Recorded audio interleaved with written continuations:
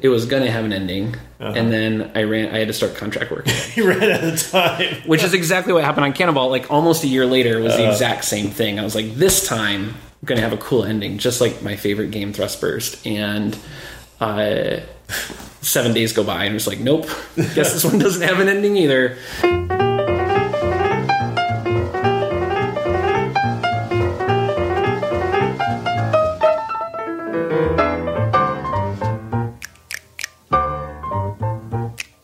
Hi everybody, this is Soren Johnson and you're listening to Designer Notes, a podcast about why we make games. Today we are talking to game developer Adam Saltsman, who co-founded the indie publisher Finji and is best known for his work on Gravity Hook, Canabalt, Hundreds, Capsule, and Overland.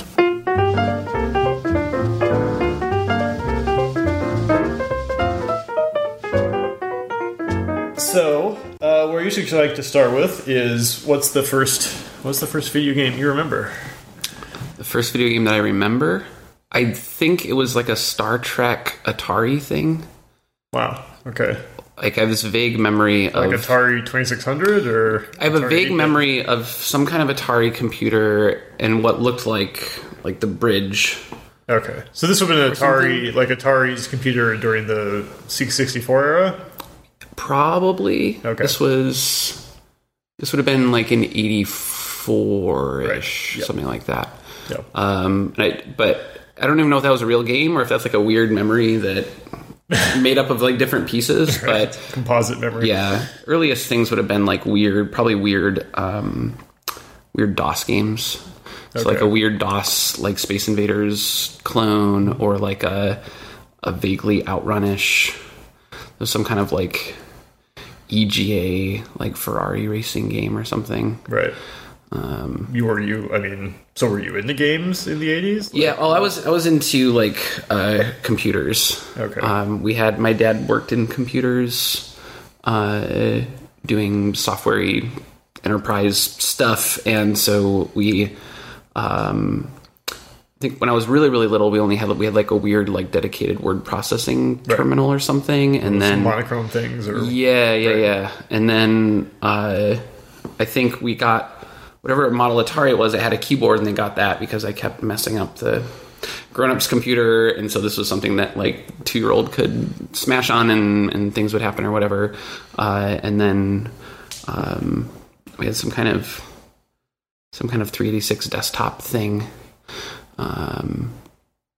And I think video games were the coolest thing you could do on any of that stuff. Sure. And then it got really, really bad when I played Super Mario for the first time. Because like a friend's parents were divorced, so he got really good Christmas presents, and he had an NES and Super Mario, and playing that for the first time was like very overwhelming. Right. Okay. So you played some PC games, and then you got your hands on Nintendo. Yeah, it was super different. I think it was actually, I don't even know if it was Mario 1. I think like by the time I got my hands on a Nintendo, like Super Mario 2 was already out. Oh. So it was weird Mario on top of that, and it was just like, it was electrifying. It was like way more than I could handle. So I like saved up allowance like 25 cents a week and like doing yard work and whatever. I think I was 6. This is probably like 88. Yep. And I don't remember how long it took to Did you play games in the arcade or like? Not really. I lived in the middle of nowhere. Okay. So where did you grow up? Rural Michigan. Right. Okay. And like decidedly rural. Yeah. I think I'm trying to remember when I found out about arcades. Wow, because if you never played in arcades, then being exposed to a Nintendo... Yeah, it was like I had seen like Space Invaders on a monochrome PC, and then it was like, oh, and here's Super Mario 2. And it was just like flesh melting off of my face. Yeah. It was, I had a friend up in Seattle, and I lived like an hour and a half south of there, so I'd only see him very occasionally, but he was the first guy I knew who had a Nintendo. And I remember he had it down in the basement, and like the first time I saw it, or the first time I experienced it, like at that point I was like, I I don't want to do anything with anyone. I just want to like be quiet, go down to the basement, and play this. And that was Super Mario 1, like for sure, because it just seemed amazing. I never played anything that fluid or looked that good. I mean, super outside fluid, of an arcade, right? And like magical at the time, like very magical sound, right. And really reactive and very like very nonverbal, which is like it's become like a game design trope now of like design your level, do it, you know, they did on the Mario games and do the thing, but like you could tell it was designed. Like, but there were no text menus, there was no anything. You just kind of did this thing. You just like press go, and then you're doing the thing, and you're figuring out how to do the thing on your own. And it was just like it was so potent. Like that's a lot of, I don't know. That's a lot. Like if I play a good game that's built like that now, I still get pretty excited. Like as a grown up and as a 6-year-old, it was just like it was helpless. Like there was I don't think there was like no going back after that. Yeah. Well, it was rare because the technical expertise and the design expertise, you know, when they actually lined up for a game back then was sort of a coincidence, right? You know, like, you know, often companies had one or the other, and like. Well, I've read a lot about the way development happened back then, and it's so ad hoc, so made up on the fly, and so motivated by weird motivations. Like some of my favorite games, like favorite Nintendo games, are made by Sunsoft, and Sunsoft wasn't even at the time. If I'm remembering correctly, they weren't even a software company. They had been doing, or they weren't a game company. They'd been doing something for either the MSX or some kind of Japanese PC, and they knew the hardware really well. And they were seeing other companies put out games, and they were going like, we know all the tricks. We could do that game, but have like twice as many bad guys in it. Right. But oh shoot, we can't just copy the rest of their game. Now we have to make up a new hero and a new bad guy and find somebody who does music stuff. We don't know how that works. And it was just this, and some of what they made were like masterpieces. They're games that hold up really well. And it's always weird to me for the way that modern designers work. Like the design of what we would consider to be a masterpiece or something that has real staying power or whatever I don't think it would ever start from, I know the assembly to get twice as many bad guys on screen. Right. And that's going to be the thing that snowballs into this really wild imaginative. I can get the screen to scroll smoothly. Yeah. That's now we can make legends. Right. Like it always comes from a place of, there's a set of emotions that I want to evoke, or I want it to be, you know, the most exciting game I can, or I really want to have it set in this universe that I've designed. There's all these like very, very high level motivations, and the motivations and inspirations back then weren't that at all. It was just, you know, can we make something fun at all? And everything else was just made up around that. Right. And it seemed to work just fine. Yeah. It doesn't seem any better or worse than our fancier version, I guess. Yeah. I don't know. What other Nintendo games did you from that era were like super important for you? Oh man. It was all weird stuff, like living in the middle of nowhere and not having a lot of money. We would do a lot of like whatever, like the grocery store would get like 3 Nintendo games and rent them out on the weekend. So whatever 3 games they happen to get are the ones that we would change? Get. Sometimes they would get a new one. It wouldn't change every week, but they would every once in a while, every few months, they would get a new Nintendo game that they could rent out or whatever. And they would have like 4. Yeah, like just a handful. It wasn't like a Blockbuster. Barely even part of their business, basically. Yeah, it was like over on the side there'd be like a row, and they had like comic books and like some toys, and there's like a couple video games that you could rent, and it was just like, and they had some VHS tapes or something. Like it just like one little section, like a little 8-foot wall or something, and they had like stuff there. But so your influences were Nintendo, but random. Yeah, it was whatever they had, whatever was at the grocery store. So whoever was buying the games for the grocery store, like inadvertently curated most of what I played. Led you through the world. Yeah, there was a handful of things that would break through. Like Super Mario 3 was like on our radar no matter what, and especially like once we were in like 3rd or 4th grade, and we had other friends that were playing Nintendo. Then we would find out about games that weren't at the grocery store.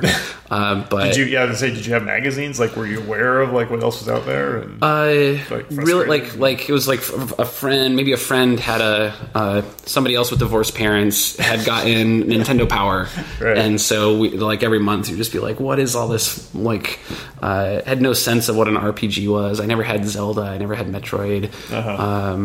And games that I revisited as an adult and have a lot of appreciation for now, but our diet was so you didn't play Zelda at all? Not as I played like once at a friend's house as a kid or something, but it was just not on the radar. But then played through like Journey to Silius or Batman, like a lot of the Sunsoft licensed stuff. Okay. Just played super heavily. Journey to Silius was supposed to be a licensed Terminator game. Oh, really? And they lost the license at the last minute, so they went in and made up all their own crap again. But the boss is still like a T-800 like robot guy, and some of the enemies are still like there's like some of the enemies in that game in the 80s are in like the 3rd or 4th Terminator film because they came from the same concept art pile that was never used or whatever. Were video games like your favorite hobby? Like, would you say that, or? Yeah, but it was like the parents didn't want me to be on the TV all the time, and they were afraid it was going to damage the television or like make me have developmental problems or whatever. So we had like various arcane systems of limiting play time. Okay. At one point there was like, what did we get? We got like a bunch of dimes. We would get like $5 of dimes at the start of the week. And if we wanted to play 5 or 10 minutes of video games, it was like a dime, and you'd have to move it to a different bucket, and then you wouldn't get that. So if you're trying to save up for something, you could not play video games for 2 weeks, and then you could like get a thing. Wow. It was complicated. So it was actual money. It wasn't it was like real. That was like how... How did you evaluate that as a kid? Because that actually made you put... It was really weird and complicated. Yeah, and it made a lot of games like really... it was like... Because a lot of these games didn't have saves or anything anyway, so like if you wanted to play a bunch of Mario 3, it was like super complicated. You'd have to like not play any other video games for the whole week, and then turn on Mario 3 on Saturday morning at like 10 a.m. Mom, Dad, I need some credit. Yeah, so I can, it was really tricky. Like I got 2 hours in, then take a break for lunch, like pause it, but turn off the TV so Mom and Dad didn't get mad, and I can only keep the volume up to a certain level because they didn't like chiptune sounds, and then like come back after lunch and play through worlds like 3 through 7, and then like kind of low on the clock. But if you did it on Sunday, then it would reset to the next week's playtime, so then you could like leave it on, go to school, come back, and then after school start playing World 8 with like the next week's thing. It was just like it was a weird metagame. Did you ever get any first of all, did you cheat the system? I mean, yeah, constantly. But it was in like little ways, and it always felt like playing with fire, because I always felt like, oh, if we get bad about this, then they'll just take the whole Nintendo. Right. Like it was just very touchy. But like you didn't want to push it too far. Yeah, you maybe get like 11 minutes instead of 10 once in a while or something. But it was just like I didn't want to. It was like playing with fire. I just didn't want to. Yeah. Too much was at stake.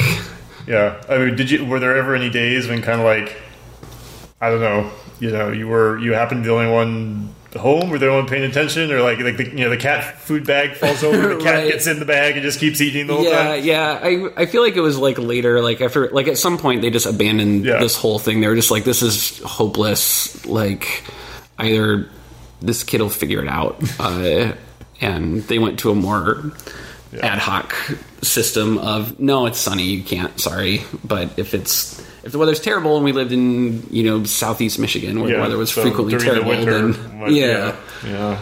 and we lived on we had like 20 acres of woods and stuff, so there was not like a shortage of adventures or anything.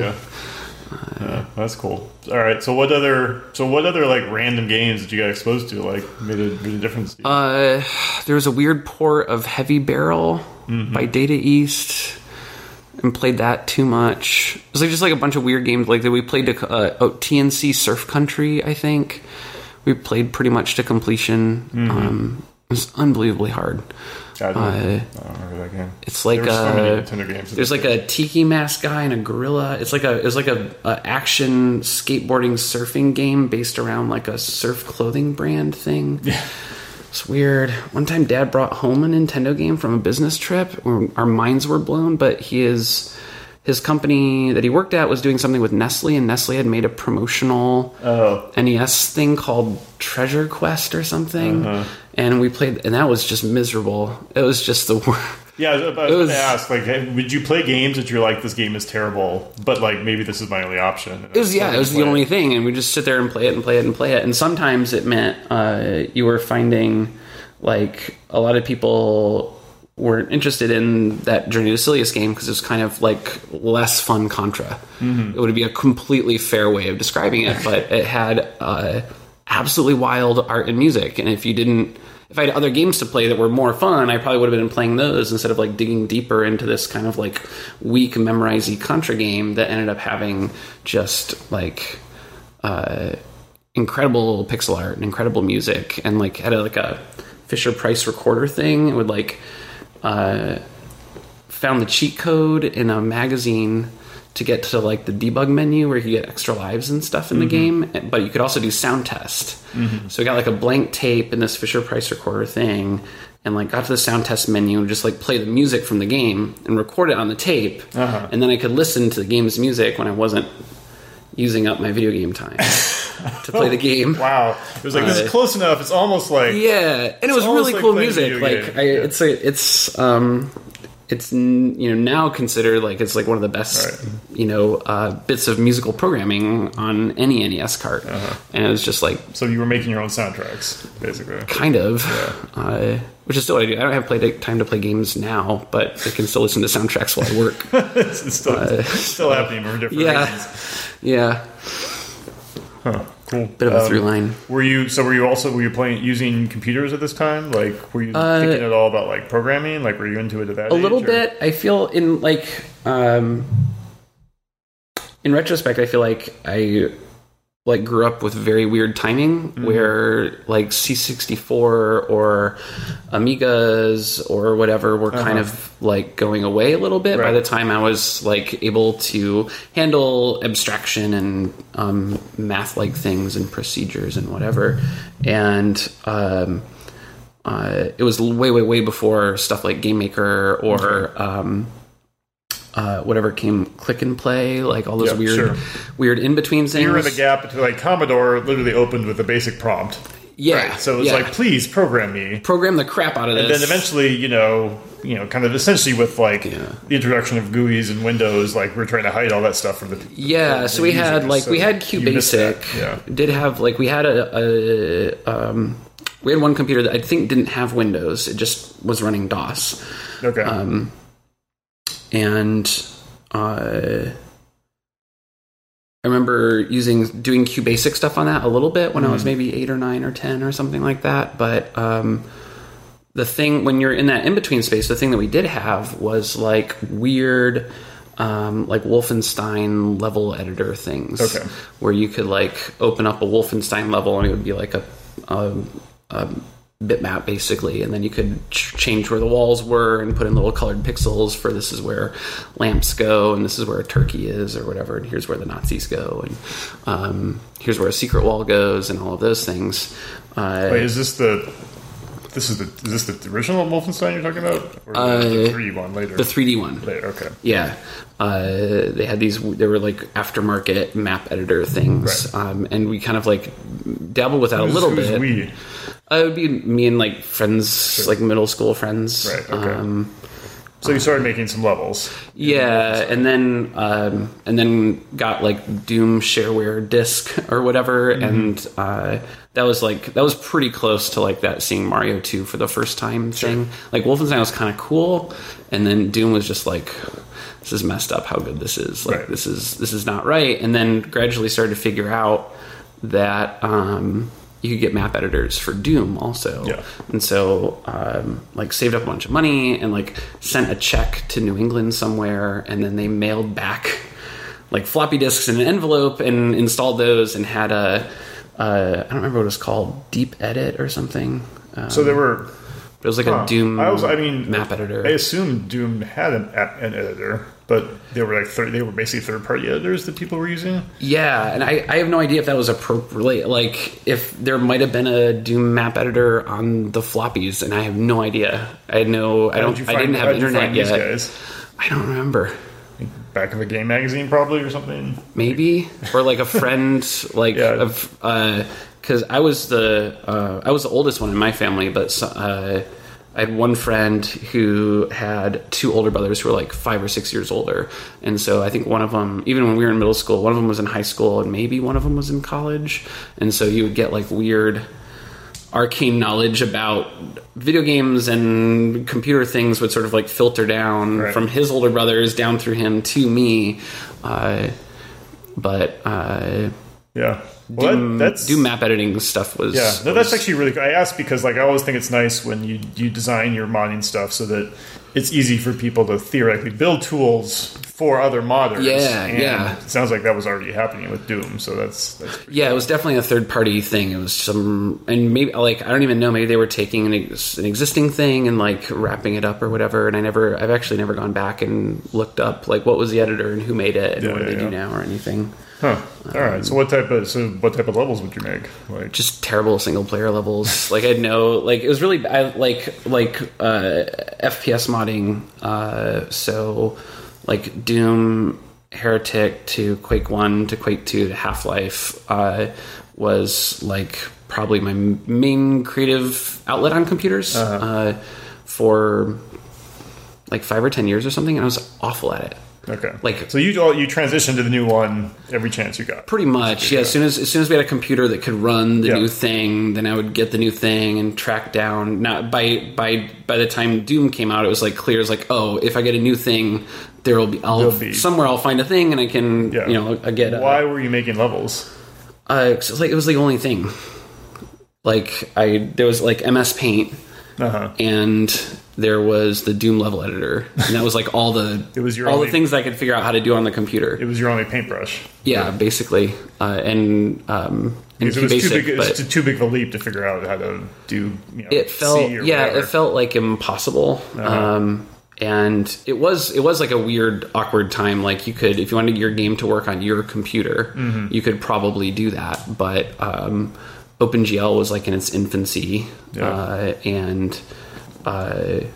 well, doing these interviews, it's definitely a theme. Like, there's a whole generation of game developers that this was their was making levels for Doom and Half-Life. And I think even if I tried, like, even if I was like, man, I'm going to do I want to make my own like Duke Nukem game or my own whatever. Like, those things those were really singular computer games. Yeah, those were only being made by a handful of people. Yeah. So, like, I think even if I was like, yeah, I'm going to dig in there and do my own thing right down on the metal. Well, you could, when you're making a level, you can do something, you can see the results really quickly. Yeah, right? I mean, you'd have a 3D preview window, and you could just like close the editor, launch the game. It would start up right away, and it would load your custom WAD file or whatever, and you could run around and do the thing and be like, oh, that is actually not fun at all. I'll put a bunch of bad guys over here, and like, oh, that's not fun either. And I'm gonna make secret doors and what are the boundaries of this thing? How big of a space can you make at once without the computer freaking out? And what type of when you're making these levels, like, what were you trying to accomplish? Like, making like, oh, this one's gonna be super hard, or like, I'm gonna do this kind of weird story thing, or like, I have no idea. You don't remember? I think it was just getting to do anything. And would you? There was stuff that I guess you'd get I would get arrested now for, but like I made like a map of like my high school and like made it full of demons, and you'd run around and kill all the demons in the high school. But I think a lot of that was just like taking places that I knew well and that had a weird floor plan that was about the size of a video game level, and it's like someone who paints, or like, can I paint? And it would break. Like, there was no way. Like, you could take a house plan or a building plan and that had the right measurements, And because like I had a drafting class in high school, and so it was like trying to get familiar with blueprints and CAD software and stuff, like whatever I could get my hands on. And you would put it into Doom, and it would look terrible. It like wouldn't work because it's not a 3D thing. Like Doom is not. If you put this room into the Doom engine, it wouldn't look right or feel right. The field of view is really weird, and the way you move through the space is really weird, and the heights are weird, and the way the raycasting stuff renders things is all just weird. And so it was, did you understand that, or like what did you think was going on? It didn't make a lot of sense, or it was like a transformative thing or something. It was like so you took a building or whatever that you knew really well, and you put it into this thing. You could see that it was all technically the same, but that also it was really weird and different. And but I don't remember, like there was no part of any of that was like, oh, I've got my own, game idea and my own sort of game universe, and I'm going to make a whole game and pack it up or something like that. I think. Did you give your levels to friends, or like did you actually do anything with it, or were you just basically sketching? I think it was mostly sketching. Like I'm sure I shared levels with friends once in a while, and I think at one point I got like really ambitious and tried to make like a whole Doom campaign, and it was going to be like a bunch of levels in a row, and I had some notion from playing Doom and other things that maybe these levels would all be related somehow. Right. But there was never like the right level of patience or right level of mastery to go through and actually build, something cohesive or that looked okay. Like after a while, like you did start to vanilla Doom engine has all these just really, really extreme limitations on what you can do and what kind of shapes you can make and how much things can overlap and all of that stuff. And I can remember like wanting, like trying to find cool tricks that you could do around that. Like, I really wanted to have a statue of a guy here, but it needs to either cascade or have some kind of special trick up at the top, because otherwise pieces can't stick out over the other pieces. So maybe it needs to be a broken statue, and maybe you can like do like some storytelling type stuff. Right. I remember like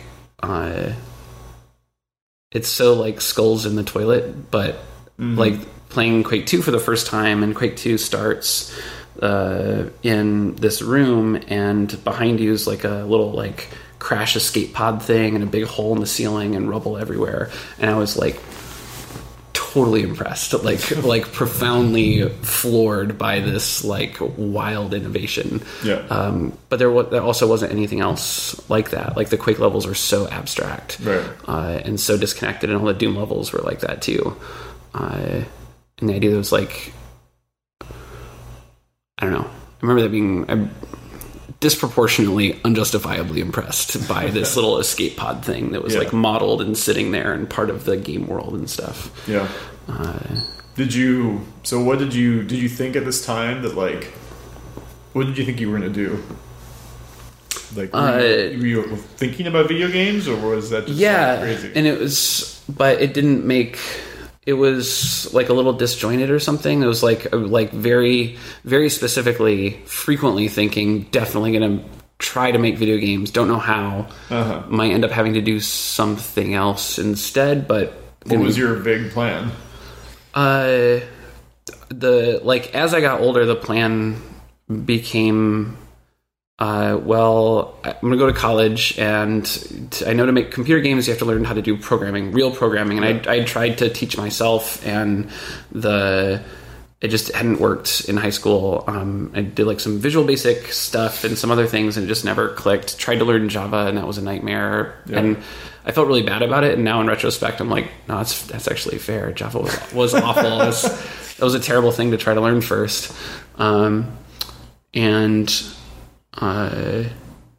idea was we'd go to college, learn how to do computer programming. Probably I could get paid to program computers doing something. Right. But so I will have picked up a survival job skill thing and maybe some of what I need to actually make games or whatever. So college was the first time that I made like a C++ OpenGL it was a DirectX game, I guess. Okay. Where'd you go to school? University of Michigan. Okay. And they didn't have a games program or anything. So, right. But you signed up for the CS department? Sort of. It was kind of a hassle because CS was technically in engineering, I think, and so they had just this like wild, endless list of requirements and classes that I was not interested in. That you had to get through before you learned basically, or you had to do those in order to graduate in the computer science department or whatever. Yeah. You take a bunch of physics classes, and you couldn't take the computer science classes if you weren't in the department unless the dean said it was okay. And so ended up doing I can't remember what they called it, but. I got to pick classes from a bunch of different departments, and as long as my counselor signed off on it and all the heads of all the other departments signed off on it, then it would be approved as a new course of study. It's called independent concentration or something. Okay. Wow. And sounds like you really didn't want to do the I really didn't want to take calculus. Like I really didn't want to take calculus. Wow. So you never took calculus? Never took calculus. Not even high school? Oh, well, I took like high school level calculus, but not like Calc 2, Calc 3. Yeah, like the high school stuff, like really, really basic integration stuff, and then everything after that, I just wasn't interested. But there's other kinds of math that I was interested in, discrete math and combinatorics and cryptography and all that stuff. So I did take that in college. I was looking for math that I felt would be useful for games, like probability, excellent. Like graph theory, cool. I'm into this, and also it's way more the way my brain works. Like calculus gets really, really abstract for me in a way that I'm not interested in, and I've never found a use for either. And like, good for you. It's kind of a rite of passage to have to go through calculus. So yeah, I just kind of bailed on it. And there was a bunch of weird, like, I really wanted to get the prerequisite programming courses done, but you couldn't take those without taking discrete math. Yeah. This really, really basic discrete math course, but I'd already taken a higher level discrete math and cryptography course, but that didn't hack it because of some departmental something. So it took a lot of things side by side, and it was all a weird mess. But it meant that at the end of the day, I got to take like film editing classes, animation classes, history classes, creative writing classes, computer science classes. Because you had room in your schedule now for that. Yeah, so there was space, and all I had to do was sign up with a Bachelor of the Arts or something instead of Bachelor of the Sciences. Why were you taking these type of classes? What? There was I had some notion at the time that I would be really unhappy as an engineering student because I'd just be spending a lot of time on stuff that I wasn't interested in. B, college was super expensive. As an in-state student there. Sure. And 15 years ago or whatever, 17 years ago, I didn't want to be there any longer than I had to be. Right. And I really wanted to learn. I had some notion that video games were multidisciplinary on some level. And I knew from modding levels, it was like, I need to be able to draw the stuff that goes on. I need to draw these textures that go on the wall, and I need to be able to write a cool story and design cool aliens and I probably thought I was going to have to do cutscenes or something. So I just wanted all these different bits and pieces I was interested in them on their own, but they also seemed like they would go into this big bucket of game stuff. Had you paid attention to video game companies at the time? Looked on websites, what are they hiring? What do they want? So there was nothing. It was basically nothing local whatsoever. There was a growing sense that there was such a thing as a game company. Yeah. So I knew there was sort of Half-Life was made by people. Yeah. And Doom and Quake were made by people. And so John Romero was a big deal at the time. And I had a notion that there was a guy called Miyamoto and he made video games, but not a real concrete notion of what that looked like or what he was doing or whatever.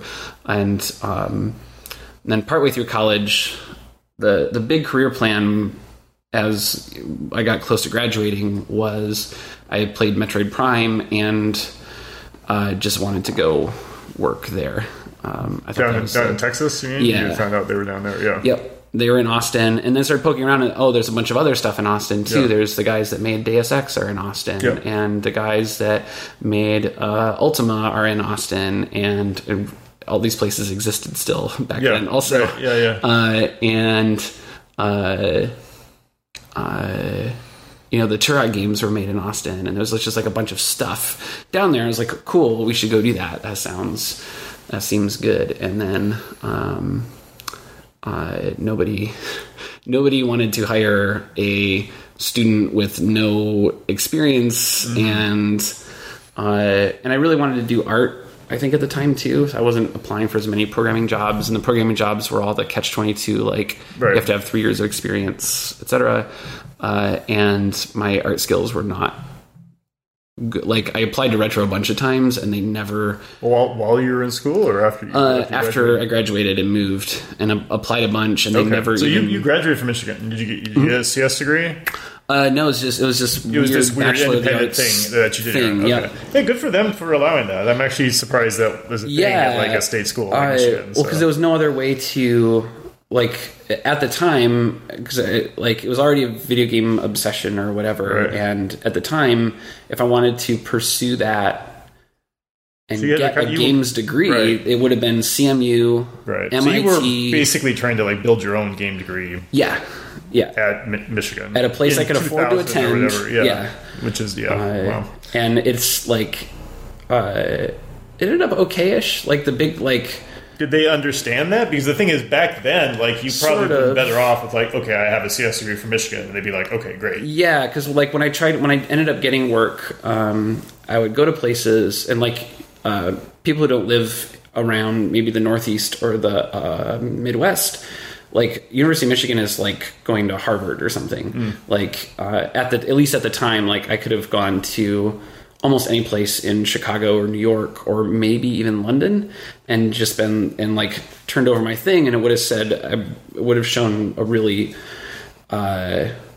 really high GPA from University of Michigan, and they would have been like, yeah, come on, you join the club, do whatever you want here. But we went to Texas, and they were like, oh, that's that. You guys got like quite a football team up there. And then they look at my this course of study that I had created. That just getting that approved was like 40 to 60 hours of bureaucracy on my end, like taking the bus all over campus and getting all the deans to sign off. And they get to that part of the resume and they go, oh, general studies. Yeah, what is it? I mean, I'll be honest. If I saw that resume, I would be like, "Well, this is. I don't know what to. I don't know how to judge this." Right? I hadn't done the math on that part of it. Yeah. Like it had achieved everything I wanted to. Like I graduated in like 3.5 years instead of 4, and had the background and everything I wanted to have background in, and then moved to a city where nobody cared that was the school I went to, and nobody cared about my course of study either. Yeah.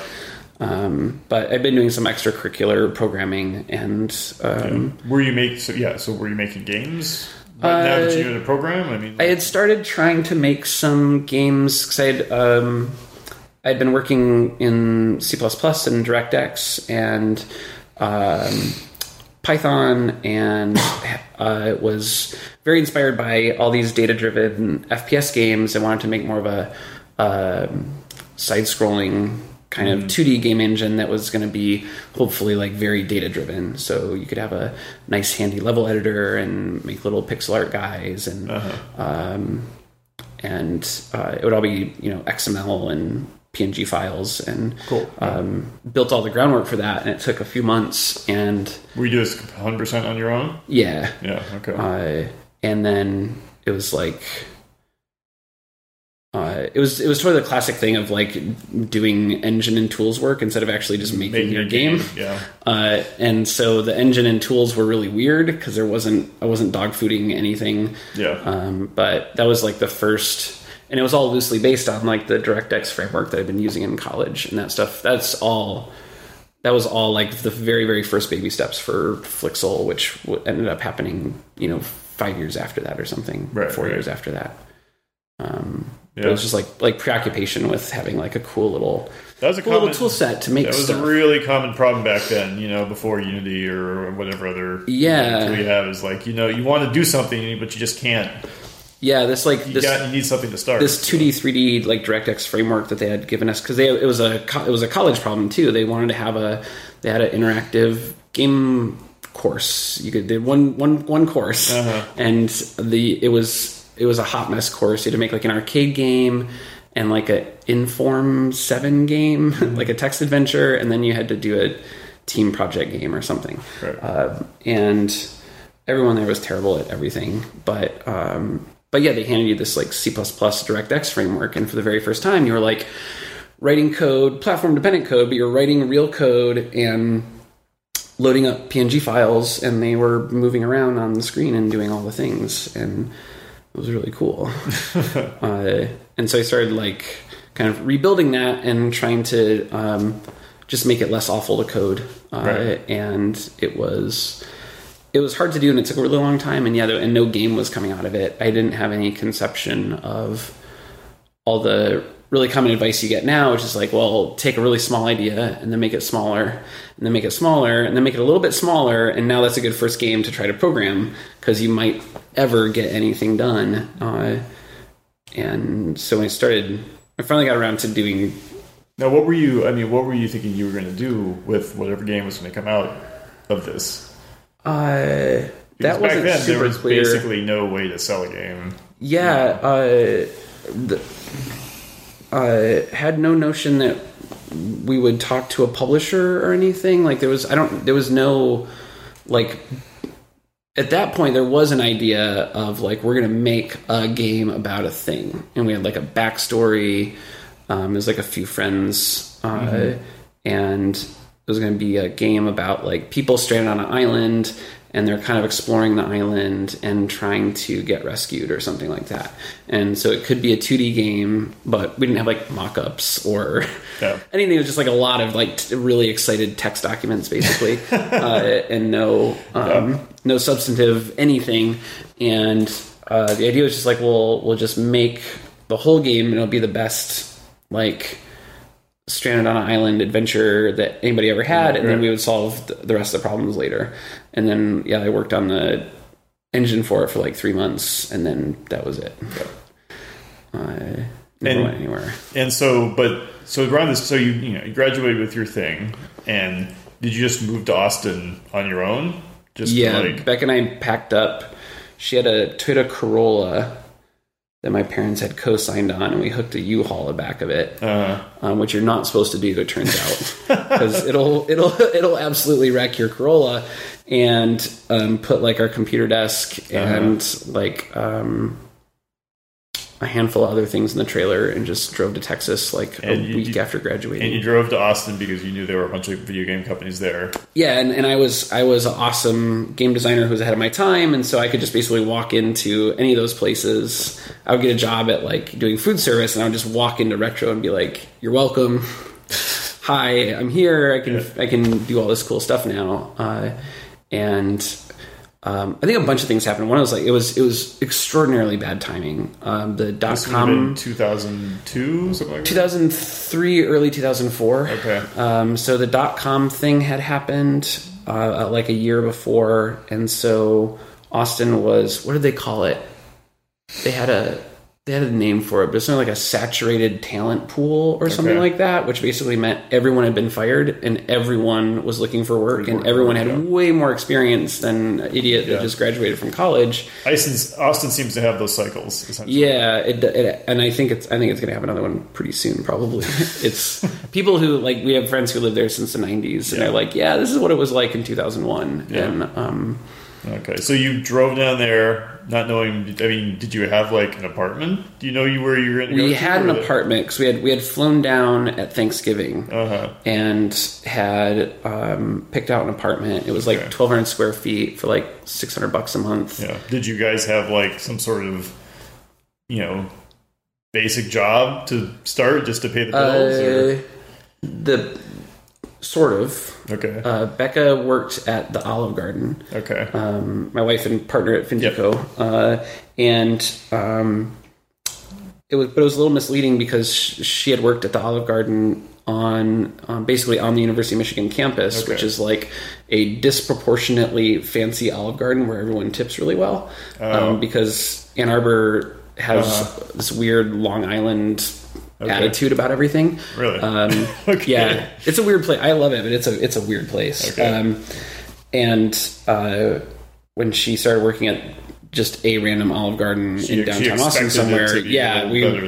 We were losing money, and so I fast, and I tried to transfer because I worked at the Olive Garden in college as a sauté cook, and they didn't want me to work there for whatever reason. Okay. And so I worked at Fry's Electronics, like stocking, not even as a salesman on commission, but like stocking and cleaning shelves. And even with our rent at like $600 a month, we were still losing money every month. Wow. And so you guys moved to a new city. Kind of the jobs you could get. Yep. And you were going to apply to game companies. Yeah, and the idea was this is just a temporary thing, and so I applied to like all 5. Midway was there still. Right. So Midway, Origin, Retro. And it was unbelievably bad timing because Midway was a disaster. It took them a long time to fully die. There was, I think THQ had a thing going there. They made Darksiders down there. Right. But Origin was going away. Yeah. And Ion Storm, I later figured out that this was funnier than I thought it was at the time, but I had applied for like really, really entry QA stuff. I was just like, I'll do anything, I don't care. I've played stealth games before. I'll help you fix Thief 3 or whatever. I don't care. Just let me in the building. And and they were like, cool, actually sounds great. I'm guessing I just like white guide my way into that. I'm just like, hey, whatever. And they were like, cool, yeah, come on over. I'll call you on Monday. Us. We can't wait for you to be here. Kind of. And then by Monday, I got an email back that was like, so we do have some bad news, which is they have removed our entire QA department. Okay. This was like 2 or 3 months before Deus Ex 2 and Thief 3 came out. All of Ion Storm's QA was... It's an interesting time to get rid of your QA department. Yeah, I didn't make it... At the time, I was just like, it's another rejection, whatever. And then about a year later, I was like, that should have been a sign. Like, I should be able to like put the pieces together there. Not headed in the right direction. So that must have been disappointing. Like, you finally got some sort of... Retro just wouldn't email me back. And working at Fry's was grim, and a thing happened while I was working at Fry's involving the book Who Moved My Cheese? Okay. Which I think they sat us all down in like a meeting room, like a break room at the Fry's, and our like really well-intentioned manager, who was a super nice, cool guy, and whose wife or somebody actually worked at Certain Affinity at the time. And so I was like, I've got a connection. I've got an in now. He sat down and he made everyone sit down and read us Who Moved My Cheese in its entirety. The entire book? Yeah. How long did that take? Like an hour at least. An hour? I think so. Is it like maybe it was only a chapter of it. I don't know the exact format. It was the book thing. It was the primary fable or whatever. That still sounds like quite an enduring. It was pretty miserable, and the intent was that you get inspired to think ahead, plan ahead, move up in the organization of the like electronics supply store or whatever, and like it had this like radical motivating effect on me. It was just like, I have to get out of here as soon as possible. I cannot work here. And started applying for, like, this is going to sound like an exaggeration, but I was on Monster Jobs and Yahoo Jobs and like all the things, and was applying for like dozens of jobs a day. Jeez. Every day for weeks, and just getting nothing back. And eventually a recruiter who was the contact on one of the things, I still don't know why, but called me up and said, hey, not hiring you, don't have anything for you, your stuff came across my desk and it's awful. Okay. And he's like, here's what you need to do to have a cover letter that works, and here's how you need to structure your resume, because this is a train wreck. And that's nice. I took a bunch of notes, and he was like, that's all, and hung up. And I went and restructured everything, and kept applying for jobs and got hired like a few days later. Oh, wow. At a little software company, and was a Windows programmer, Windows software programmer for the next like 2.5 years. All right. And you suddenly had like a salary that actually was like not crazy. It was not a high salary at the time, but we weren't losing money anymore. And we moved out of our apartment where like we couldn't run the heat in the winter because the heat bill, so it was electric heat or something, and the apartment wasn't sealed properly. And so we were getting, if we ran the heat in the winter, it was like $600 a month or something. So we had a series of, it was bad. Wow. We moved shortly after that, and had a quasi real job for 2.5 years, which is the longest job I ever had.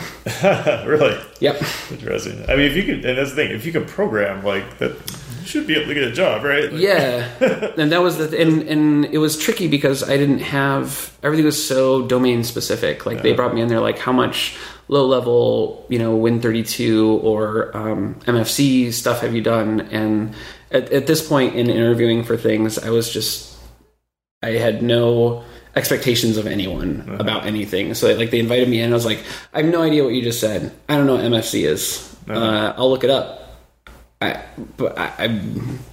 don't know what to do with it. And they were like, so on your resume, you like made your own 3D modeler in your spare time. And I was like, yeah, it was fun. And they were like, okay, come on in. And I didn't work on 3D modelers there or anything, but I think the CTO hated supervising and micromanaging people, and he wanted people who would just come in and do the stuff and go home, and that was enough. What type of software did they make? It was like digital photography software. Okay. So in very vertical, so they had servers where you could send photos to print labs, and they had point of sale stuff that they did, one-offs for specific clients, and they had photo editing software for prosumers, and a bunch of different things. But their thing, and they had a few like patents about image analysis stuff that were kind of at the root of some of the work that they did. But their whole hook was that they were Windows exclusive as a photo processing thing. Which even by the time I started working there, I was like, this is a weird choice. What do you guys think about making your tool set cross-platform so we can do Mac versions, because nobody's gonna like. Everybody that's taking if they're taking a picture, they're taking it and processing it on their Mac, and they were like, nah. So that I don't think that company exists anymore either. All right, cool. So you got a job now, but you still want to make games, presumably. So yes, and was very upfront with them. I was like, hey, this sounds great. I would love to come in here. I'll do the best programming I can here, and I'll do my 9 to 5. I'm not gonna if Retro calls me up and says you should come work here, I'm gonna leave right away, and I apologize in advance. Were you trying to make connections with people in I was like going to there was like a afternoon sketch group thing, so on the weekend you could go to the coffee shop and there'd be comic book people and web comics and some game. It was the sketch group was started by Mike Judge.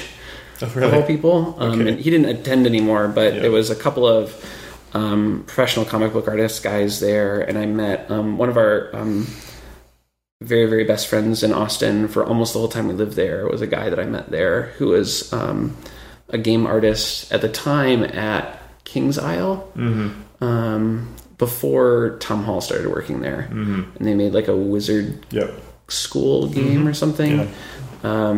And he started as a 3D artist there, like a junior artist, and then it was kind of like working his way up. And it's just he does maquettes now, I think, and he's just smartest, awesomest, most friendly dude. And I thought, and he worked across the river from me, so I thought, like, okay, now I know one artist guy, and maybe now I'm close to having an in. And but around the same time is when I was starting to figure out that I probably would be a really bad game employee, kind of. So like there was a thing, I was like, man, I tried to get jobs so hard and it never ever worked. But now I have this kind of stable programming job, and I make games on nights and weekends, and that's kind of fun. Why did you think you'd be a bad employee at like Retro this is or whatever? I believe that this is around the time of like EA Spouse. Okay. Basically. Right. So this is like the that sounds right. AAA like quality of life, work-life balance stuff blowing up for maybe the first time, and looking at it and just kind of going like, well, wanted to get married, and eventually we want to have a family, and I don't know if I want to do that in that environment. And it wasn't clear at the time at all that were there studios you could go work at where that didn't happen. Right. Because certainly that ethos was alive and well at almost every studio in Austin. Yeah, sure. Retro is run like a really committed Japanese company, basically, and Iron Storm Austin did not have healthy balance going on. Famously so. Yeah. And a new studio would pop up, and sure enough, they would have terrible work-life balance and terrible crunch. And it just like NCSoft opened a studio in Austin for a while. Yeah. And Richard Garriott was there doing things, and just all these, I don't know. It was kind of like classic, like AAA games are getting so big. Like there was like the golden era of gaming for me in a lot of ways was like Sega Genesis games and PlayStation 1 games. And you could conceive of the fact that like a few people could make something like this, and the game started to get so big. And I remember finally getting my artist friend I'd met at Sketch Group. We'd been friends for a while and getting lunch because we worked at the same part of the city. And he's like, hey, so my animator friend, he's at NCSoft. He heard about, they've got a junior environment artist position opening up. I think this is where it's at. And I met the guy who was hiring, and we went out to lunch and had a sandwich, and everything was cool. And he said, okay, well, let's do let's do an art test, and then I'll talk to you again in a week or whatever. And I spent most of the weekend making like shingles for like a hovel. Like the art test was like make a medieval hovel, but you need to do it in high poly and then make a low poly mesh with a normal map and stuff. And I was like probably 2/3 of the way through modeling the hovel, and I was just like, this is absolutely miserable.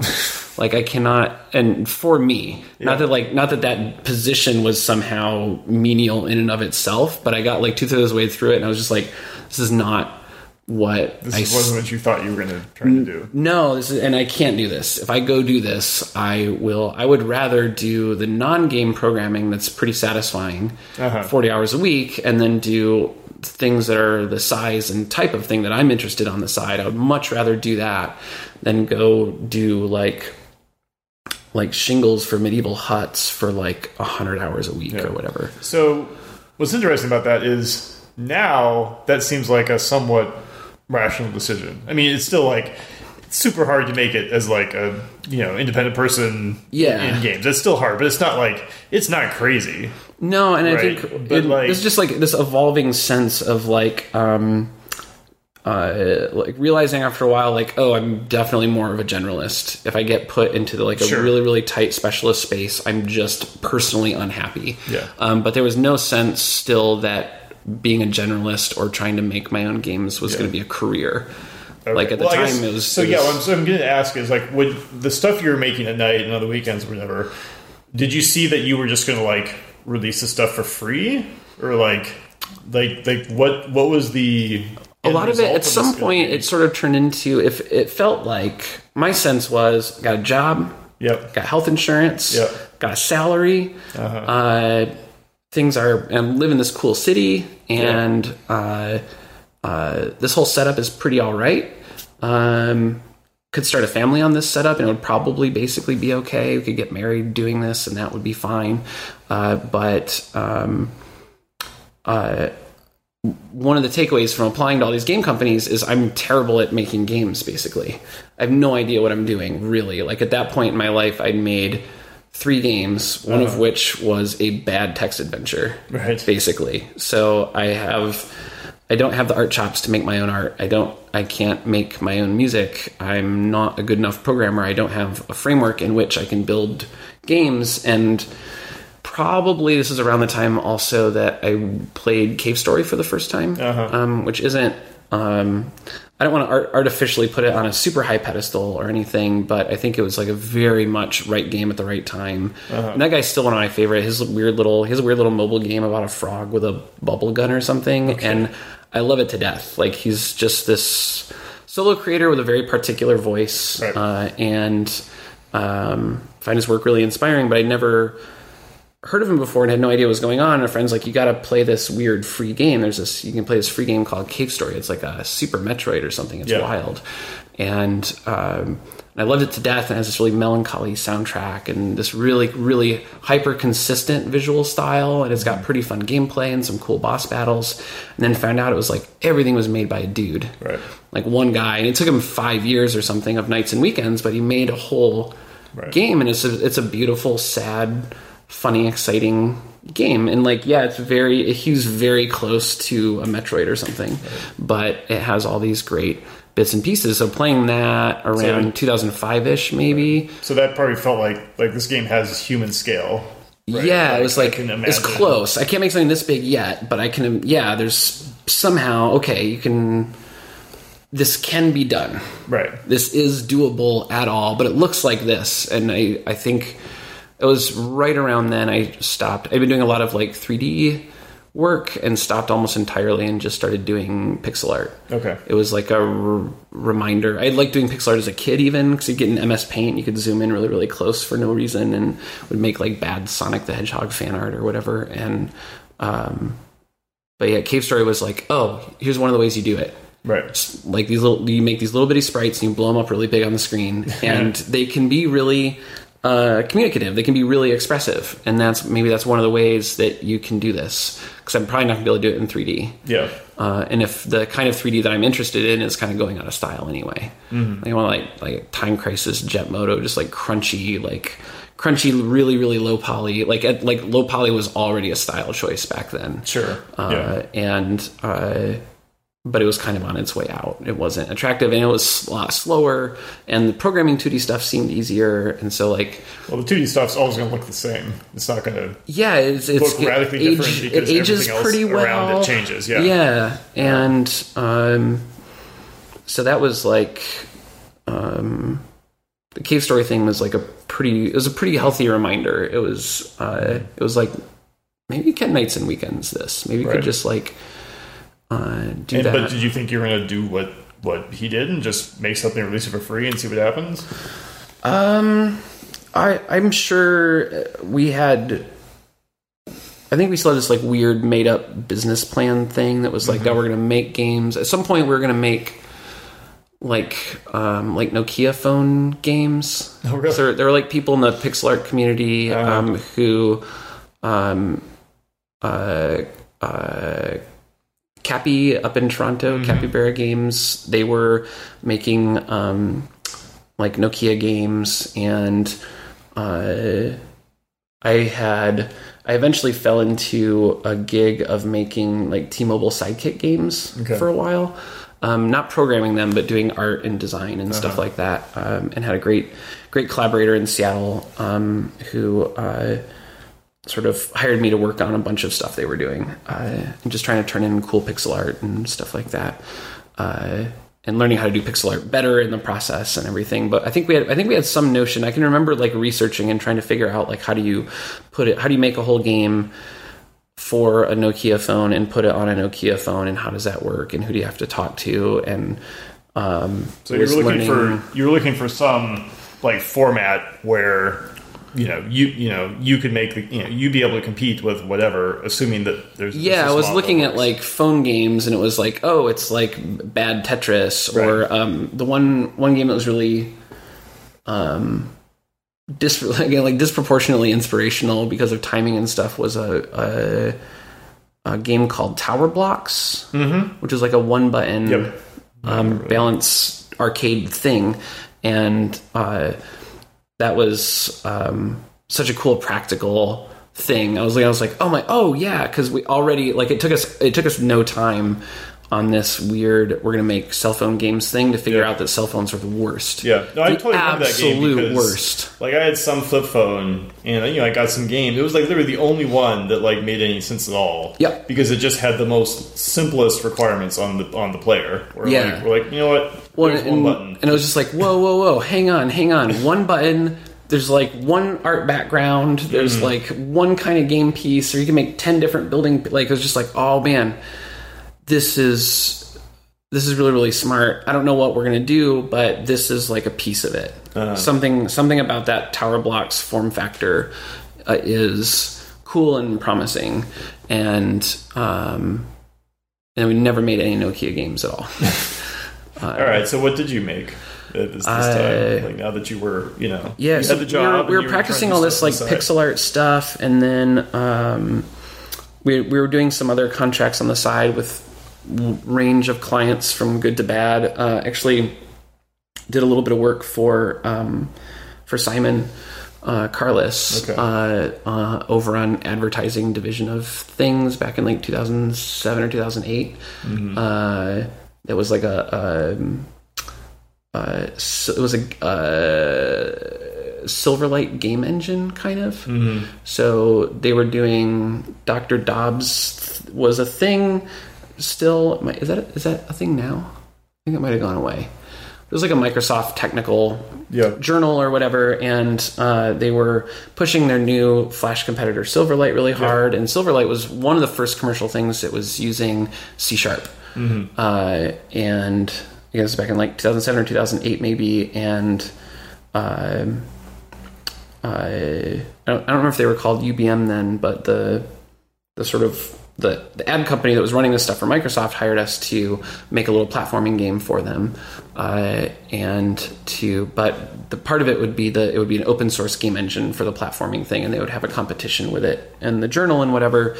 And so we took all the failed C++, Python, data-driven, crappy experiments and used those to... Oh, there was an in-between step. At some point, processing happened. Super lightweight little IDE JavaScript, like visual creative coding thing. And it was in its infancy, and it was kind of clunky and slow, but something about that format was really cool. And I had tried to make... some kind of Java or processing 2D game engine, but it was just prohibitively slow, and it never worked. But Silverlight had all this stuff that I really wanted. It had pixel level access to images. It had these awful .NET libraries that did a bunch of other stuff that I really needed, and C# was a cool language. Were you messing with Flash at this point at all, or? A little bit, but it was ActionScript 2, and so it couldn't do pixel art stuff, really. You could, but you didn't have access to individual pixels, and you couldn't do buffers and stuff like that. Silverlight was a better match. Silverlight had pixel buffers, and you could scale pixels up and have it look rational, and things could be in unit space and all of that stuff. And so we built before that, you were doing like 2D games and like... Yeah, it was basically, or like... yeah, pretty much. Like the 2D game programming that I was doing was still in C++ and Python. And there wasn't a lot of that happening. Like, most of my time was just trying to get better at pixel art, just being able to make something that anybody could look at and not be like... Yeah, I guess we're kind of skipping over other side of you here, which is like you developing your art ability, right? That was sort of like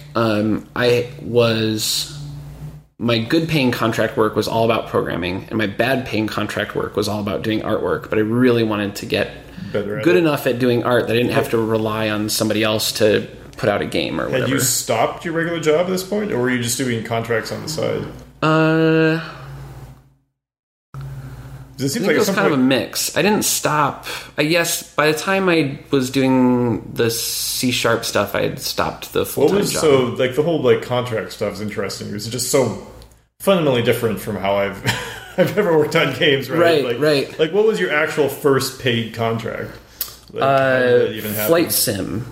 It was a friend of a friend of a friend thing. It was this was a year or two before I quit my day job. Right. And a guy that Becca knew through somebody else, had a friend who worked at a scientific imaging company in Utah, and the Microsoft Flight Simulator X team had contracted that office to make all the little buildings for the cities, and they were really busy doing holograms of human lungs or something, like something real and important. And I'd been doing this low poly experimental 3D stuff, and had a little website with a bad portfolio on it and stuff. And so a friend of a friend had sent the website to them, and they reached out and said, "Do you want to do some of these little 3D buildings for this real video game that people have actually heard of or whatever?" And I was like, "Hell yeah. Right. Yeah. Let's do that." And so that was your first game industry work, basically. Yeah, I would go program the photography software during the day, and then would go home, and at night I would make a little 12 polygon. We had to do LODs, I guess. I was doing manual LODs, so I'd make 5 versions of an apartment building, and then the next night I would work on the texture and hand painted all the little normal maps and everything, and then would pack it up and send it off to them. And it was really bad pay. I don't remember what I was getting paid, but it was not much. Right. But they liked the output, and eventually I got to do all the not all, but a bunch of the major landmarks in the game. So I did the Statue of Liberty and the Taj Mahal and the Chrysler Building. Okay. And a bunch of stuff. Some of the main buildings in the game are my little low poly,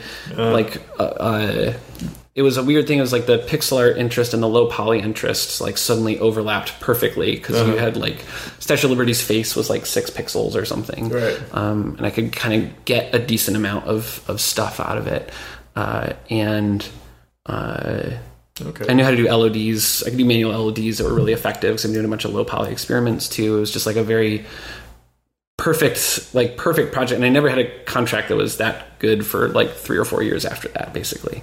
A good client doing cool work, and client appreciated what I was doing, and it was did all your eventually Bungie started getting more and more contracts? Were they based off of one contract would lead to another, or it was just a crazy grab bag of? It's pretty grab baggy. I was involved in the pixel art. There was an online pixel art community where people were do critical feedback, and there was a job board and stuff like that. So you were just, you'd kind of put yourself into a lot of communities, and work came, and that was... Yeah, and some stuff would come in, and a lot of it was just really bad clients. So you'd try to work on their thing, and they'd give you bad feedback, and you'd turn in bad work. And so there's a big string of this...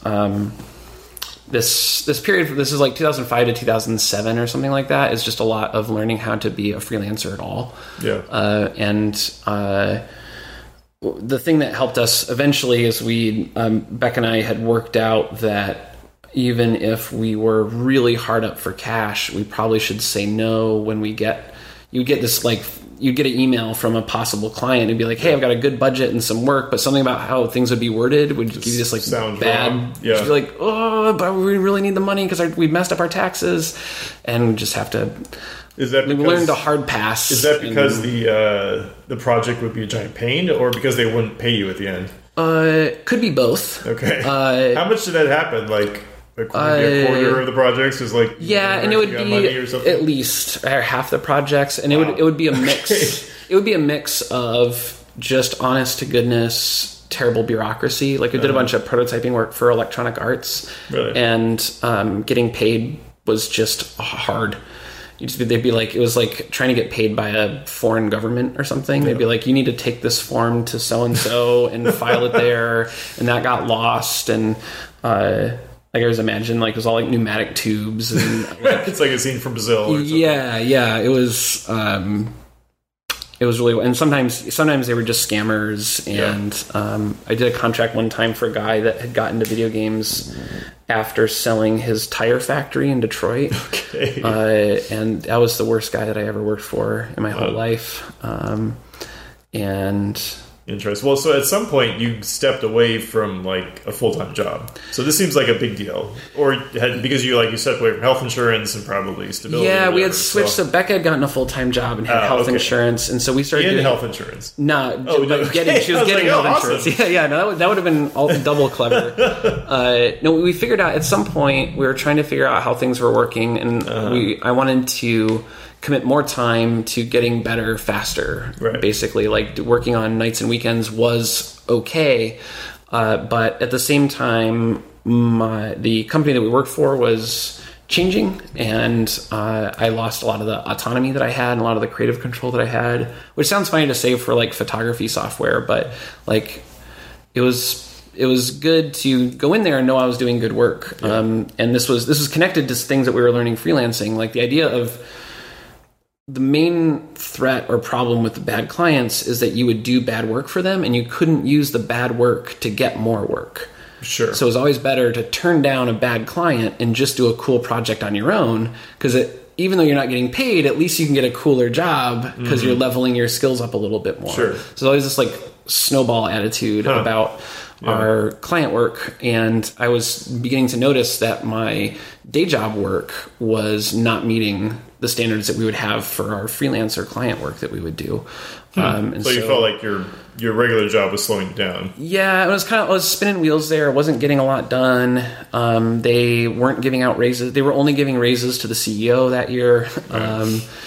And a bunch of things had kind of stacked up. And so we started doing the math, and we're like, okay, so we want to buy a house. And to do that, we have to have jobs. Yeah. And we want to get married. And if we get married, then I can get health insurance. Yep. We're getting married because we've been dating for like 7.5 years. Sure. But in addition to that, also we were going to get health insurance figured out. And so she had a job with health insurance. Yeah. So in 2006, July 2006, we bought a house and got married, and I quit my job. Oh, well, all right. All in one. Nice year. All in one go. Yeah. And we had lined up the aforementioned tire factory client who had this huge Did you budget. buy the house while you still had a job? Yes. Yeah. And quit less than a week later. Yeah. Oh, wow. So got financed by the bank and just bailed hard. Hey, that was a good time to buy a house also. Yeah. If you waited a little bit longer. Yeah, no, it was pretty good timing. We sold that one slightly too early. If we'd hung on to it for an extra year. Well, I guess I should rephrase myself. Actually, in some sense, it's a bad time because presumably the prices were pretty high. But it was a great time to get a loan. So yeah, it was it was all basically fine. It was like $150,000 house or something. Okay. It was like, and it was really cute, weird little house in South Austin, and it was just perfect.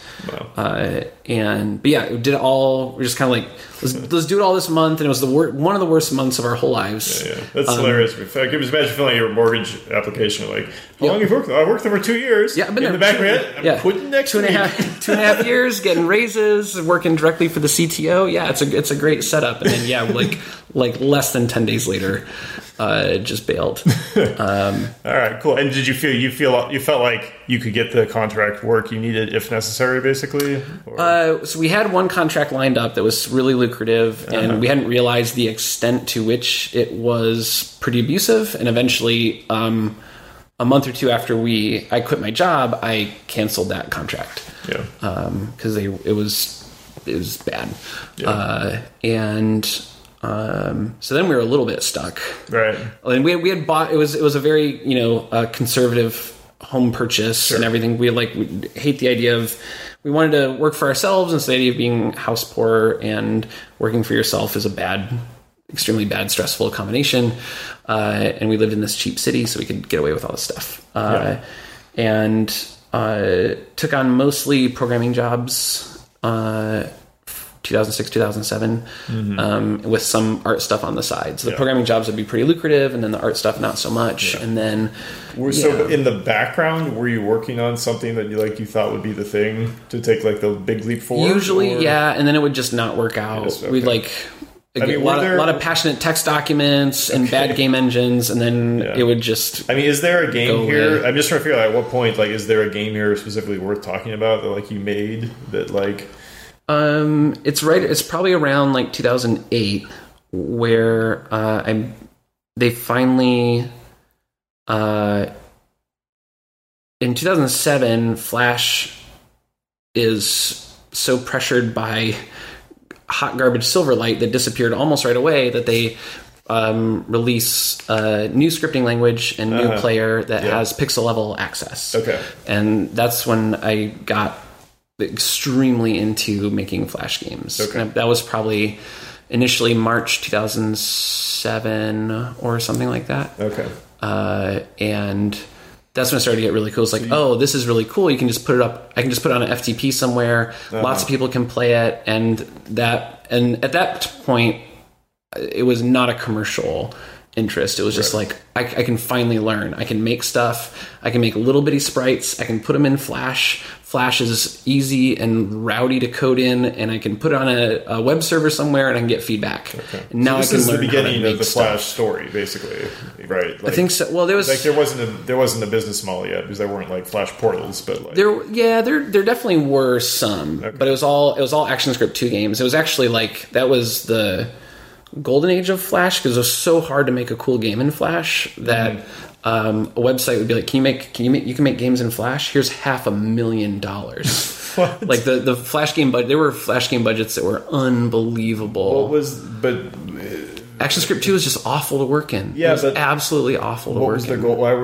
What did they want the game to be? Like just advertising stuff frequently. Okay. It'd be like Adult Swim or somebody, like let's put cool games on our website and I don't understand. A couple $100,000. I don't understand the Flash with the old. I mean, whatever that model is basically gone, but I don't understand the old Flash model at all. Yeah, there was just like commissioned turnkey work, and there was.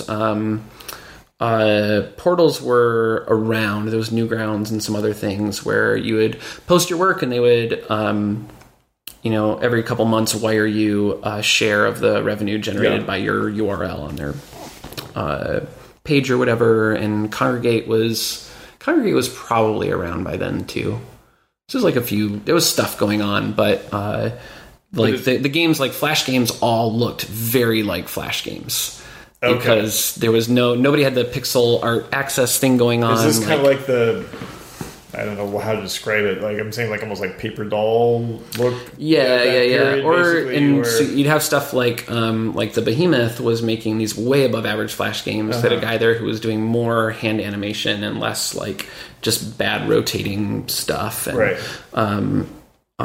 Flash as a animation tool was kind of up and coming at the time too. So just there was occasional mixes of people who were like, I've been using this weird animation tool and it's getting pretty good. And I've been figuring out you can actually run scripts on some of the animation clips for some reason, and you can actually make games with this. You're not really supposed to be able to. Was that their intention at all? Like, was it just like? I have no idea. I think initially the idea was, I think it was a mix of things. Initially the idea was having cooler web content, whatever that meant. Right.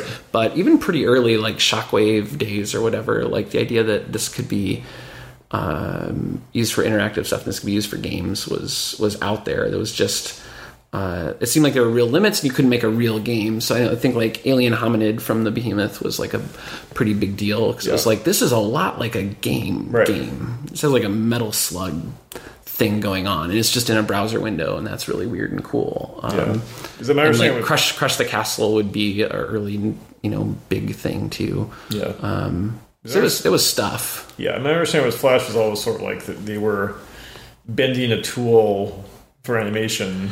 It started very much like that, and I think ActionScript 3, and when I started using Flash a lot, was some kind of acknowledgement from Adobe that like, this is being used for interactivity heavily, and here's a slightly better scripting language, slightly better access to some of the data in the player, and here's like a compiler that you can just run on the command line. You don't have to go through all the clunky animation stuff. You can just bypass it, and you can just write code if that's what you really want to do. Yeah, and it supported pixel art better, which is like the thing that was important. Yeah, because that was like back of the head. There was always this checklist of things. It was like chiptunes, easy music to make. You can just program it. Pixel art, easy art to make, so it can be really, really, really small, and you can just programmatically make it larger. And now there's this way of making pixel art games and sharing them really easily. Yep. And that was a cool, good moment. Right, yeah. So... Like, all the pieces were there. Yeah, so, like, the first game that I made that more than, like, 10 and people I should played. add, like, and we've talked this a little bit, and that there was sort of a business model as well. Right. It wasn't on my radar as a thing, except that maybe we could get client work. Right. So I had actually done an ActionScript 2. I'd done 2 paid ActionScript 2 games. Right.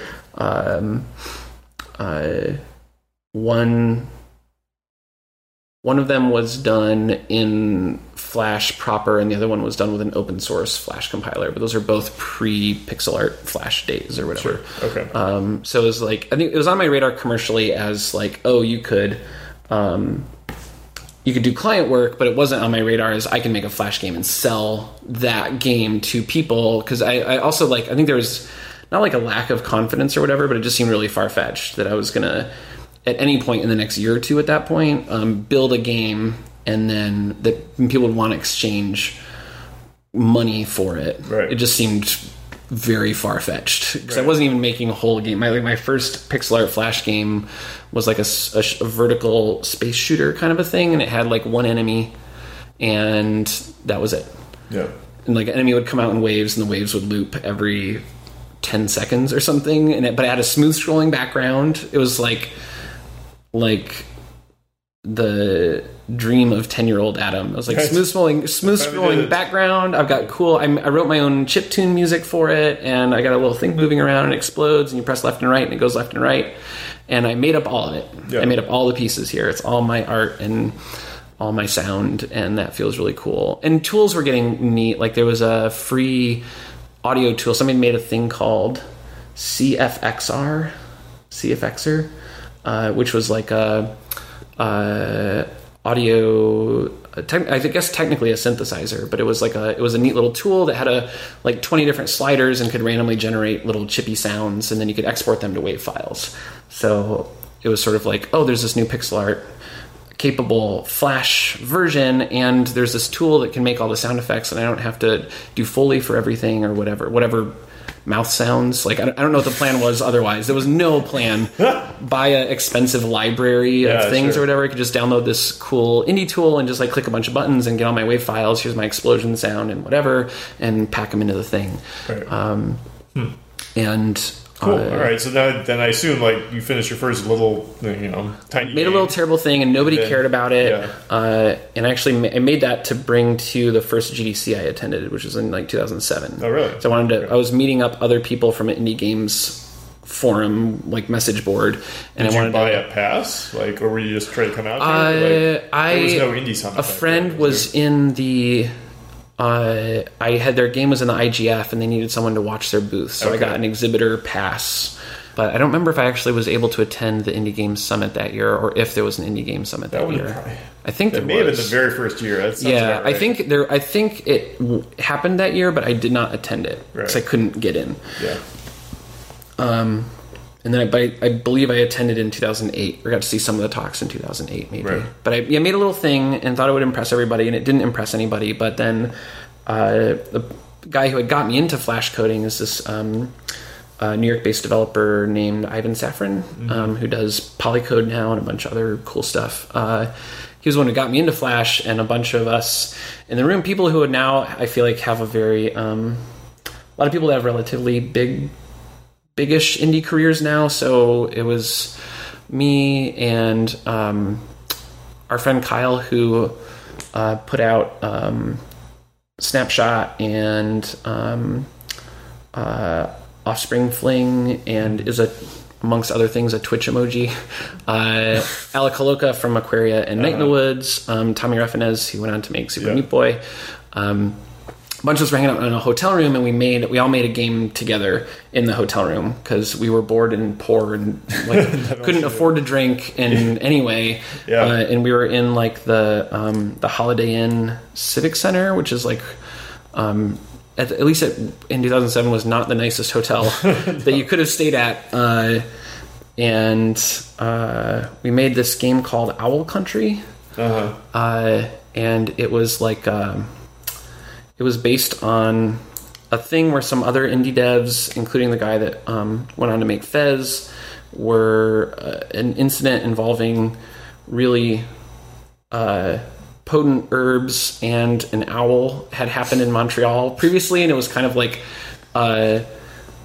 this like funny community story, and we made a game where you were an owl swooping on guys with monocle. It was really weird jokey game thing, but then but we made like a whole little game in like 2 days basically, and then we kind of put it up online when we got back from GDC that year, and it was like, whoa, that was cool. That was like, I had never been around other game developers basically for more than half a day before that point. Ever?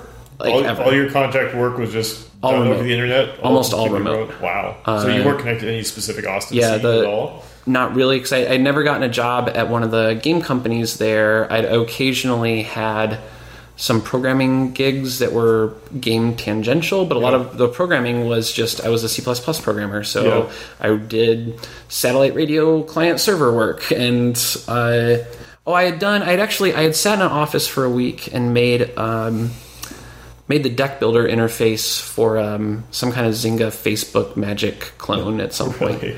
Okay. All right. But functionally speaking, you hadn't been around devs really. And, no. Yeah. So been in a whole building, and there's how did you guys arrange to all meet?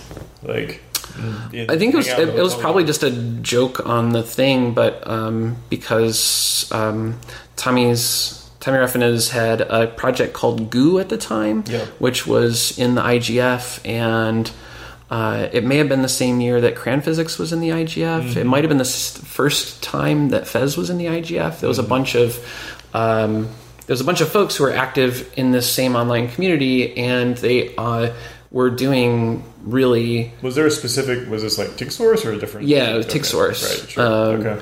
And so there happened that, especially around that time, to be a bunch of people in that community, and they were doing really wild, above average work, and.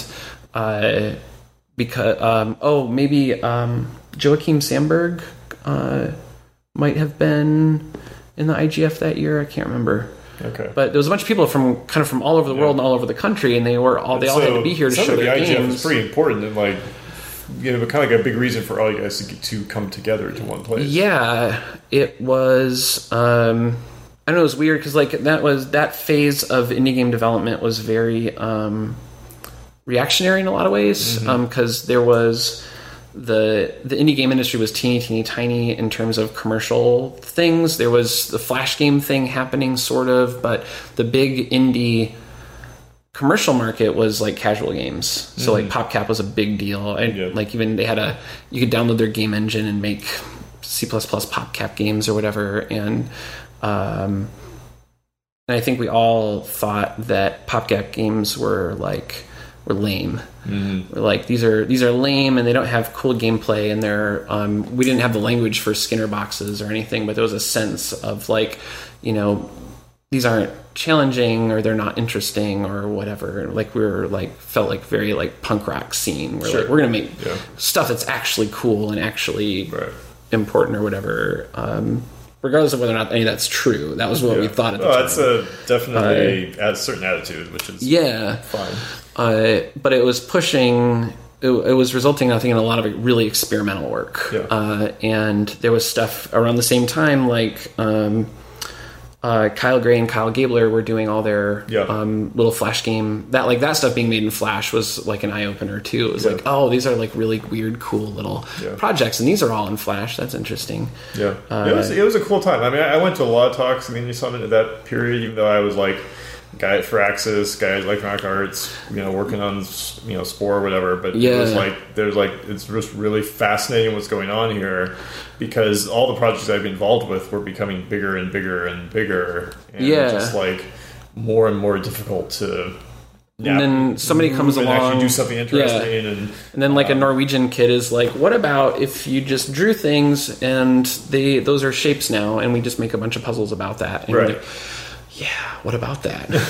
Let's do that more. That's cool. We all ended up out there, and then I think when I got back to Austin, that's when we started trying to almost right away started trying to build up some kind of game community in Austin. Like I really wanted to be around other developers more than once a year. Okay. And there was almost nobody there at the time, and eventually found there's a small studio that still operates partially out of Austin called Renegade Kid. Okay. And they made a bunch of Nintendo DS games. I don't know what their best known one would be. They had like some kind of like first person horror game or something. They had a really good programmer at the time. They were making like the same way like Shinen. They had like a Shinen level like Nintendo handheld programmer who was doing 3D stuff that was way smooth and like way higher fidelity than you would expect from the system at the time. And so we'd hang out with them sometimes, and Twisted Pixel had just moved there from the Midwest, and they were not a Microsoft company yet. And so we'd hang out with them sometimes, and it was just like just needing to be around other people who were doing this stuff and how are they making it work. And Twisted Pixel was making Xbox Live games, and Renegade Kid had a Nintendo publishing thing set up, and we were trying to figure out, we still didn't have a idea for what we were going to do commercially, be above and beyond, well, I'm going to keep doing contract work. And then an acquaintance who I used to go rock climbing with asked if I wanted to do some artwork for a mobile game that he was making for the new iPhone. They had the iPhone had come out in early 2008 maybe, and they had just opened up the App Store. And this guy had been working on this little game and knew that I had been doing freelance game stuff. And he's like, I have this little thing, check it out. Maybe do some art on it or something. And I played it a little bit, and I was like, this is amazing. I didn't know then that it was a Boggle clone. Didn't cross my mind because I'd never played Boggle before. I was like, this is a really smart. You invented this game? This is a really smart word game. I was like, genius. Yeah, it blew my socks off. I was like, me and this guy, we're going to start a company. Like, this is incredible. I didn't find out until months later, like months after the game came out, that it was just Boggle. That's funny. Boggle is the standard recursion project you make in the Stanford CS department, because it's a classic, take one letter, then go to the next, and then go to the next, and then go back up, and anyway, it's funny. Yeah, so I had absolutely no idea. So I did like the art and design and branding and stuff for it, and we put up on the App Store, and like each put in $50 or whatever to get it on the App Store. And we're like, that was weird and cool. And then so you had this Boggle clone on the App Store, and it was the first. It sounds like a dumb claim or whatever, but it was like literally the first iOS game where you could drag your finger from grid square to grid square. Okay. And make a continuous line. Oh, right. Literally no game had ever done that before. There were already Boggle clones on the App Store, but you had to tap the letters. So time to Boggle clone was probably pretty low for the App Store. It was pretty quick. I didn't have a Mac at the time, so I had no idea what was going on with any of this stuff. I was like, iPhones, that looks dumb. But played this thing, and I was like, I had a framework for thinking about it from Nintendo games, and had a DS with a stylus, so the idea of a touchscreen and everything was fine. And then it was like organically a top 10 game after within a month or something like that. Okay. And it was. What did you guys charge for it? Like $2 or something, which was mildly scandalous because that was really low. Okay. Like a normal iPhone game would have been like Monkey Ball at $20 or something. Really? So when you said scandalous, I was confused. I was like, oh, you mean because it was $2, not $1? Scandalously low. Wow, I didn't remember they started that high. Like other developers throwing shade at us for undercutting. So this is all your fault. The mobile market basically pretty much is your fault. Pretty much. Sorry, everybody. So we made that, and it was a top 10 iPhone game then was a very, very different number of paying customers than you would have now. Right. How many games would you be selling? I'm trying to remember what we were doing in terms of units, but it was not an unbelievable amount. It was in the tens of thousands, maybe, or something like that. Okay, but it must have been pretty cool. It was awesome. Like, it was totally awesome. We're it was selling the game. Like, yeah, it's just on there. We're not doing anything. Yeah. It's just there, and we have all this revenue now, and now we can do other stuff. That's awesome. And it was the best platform at the time because there was no, what do they call it? Fragmentation? Yeah. There was iPhone.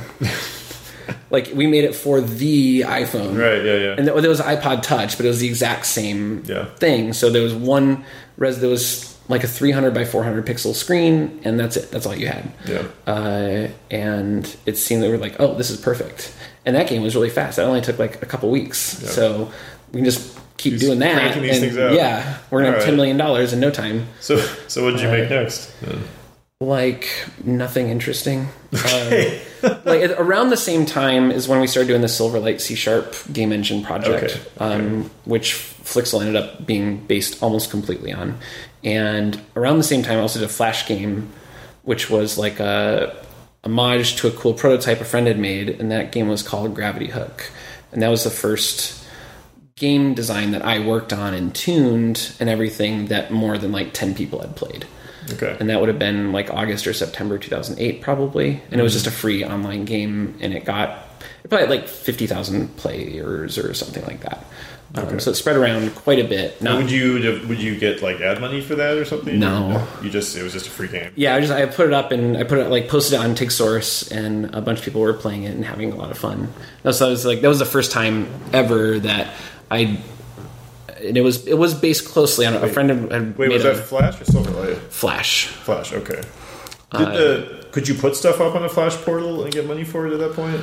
Probably. Okay. Yeah, but it just wasn't on my mind at all. I was just like, I was so happy to be making a game, and I made it in less than a week.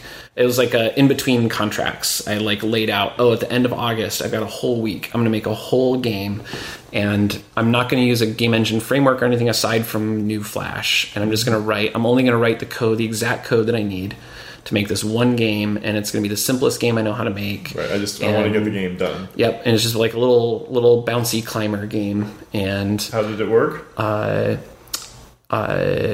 So a friend, this Swedish concept artist guy who never ships things but does all these cool projects, named Nicholas Arne Jansson, and he had at one point made a little prototype that was supposed to be like a typing tutor prototype. Mm-hmm. And so the idea was you would look at a little rectangle on the screen. It had a bunch of letters, and you'd have to press the letter. When you press the letter on the keyboard, the corresponding thing would light up, and a little line would be drawn from your character to that thing, and they would be like drawn to it. Okay. And the closer they got, the faster they would go, and then you had to let go right before they got there, and they would fling up in the air. Okay. But if you were still holding the key down when they got there, then you'd explode, and the game would restart. And you were trying to get you kept flying up. You're trying to get to a goal at the top of the rectangle. Okay. So they would just randomly generate 10 keyboard letters, and then you would try to climb up to the top thing, and it would regenerate the level. And so I'd send him emails like, hey, I've got a week coming up. I want to try to make a game. I think this is a really cool idea, but I want to get rid of all the keyboard letters and have it be controlled with a mouse, and then, and make up all my own stuff. But, obviously I'll credit you and link people to your original prototype when we post it and everything. And he's like, that's fine. I could not care less.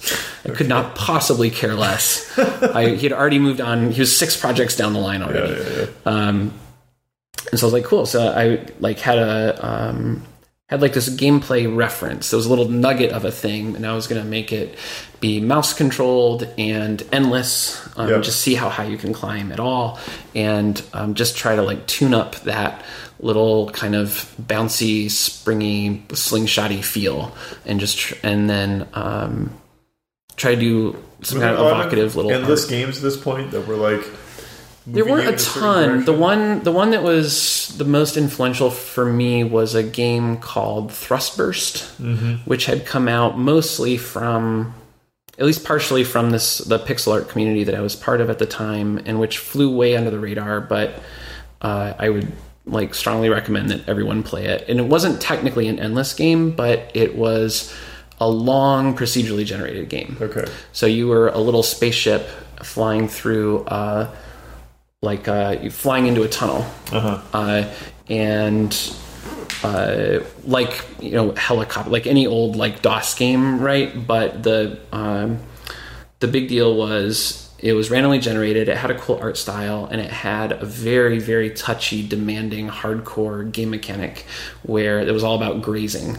So you had a little laser that could vaporize obstacles, and the laser would use up your charge, and the way you refilled it was by getting up and like almost touching the walls. Mm-hmm. So you'd go graze the walls and little sparks would come off and your battery would refill, and then you could have some more laser charges. And that was the whole game. But it was really long. You had to fly like 50 kilometers through this asteroid or something, and then you would win. Mm-hmm. But it was different every time you died. So if you crashed into the wall, it would regenerate a new cool looking tunnel. Okay. And it had really cool music and really cool art, and it had this just beautiful, simple, weird little mechanic that was always encouraging you to take little risks and get into danger in order to prepare for unexpected things. And it was really demanding. You would start moving really fast and the tunnel would get really, really small, and there'd be little steam vents and all sorts of things. And so I'd been playing that and thinking about why was that built, and why was it built that way, and what is it about it that I like, and why am I finding it compelling, and why did you find it compelling? It was so profoundly, at least on one. So partly it was cool presentation. It was technically pixel art, but it had a really cool kind of old school Commodore 64-esque palette. It was a lot of like grays and greens and blues, but it had a bunch of very deliberate style choices. The asteroid was very polygonal, partially so that it could be randomly generated easily, but then the ship had these really nice little details, and it had a cool flashlight on the front that would sometimes illuminate rocks in the background. So it felt cool just superficially, but then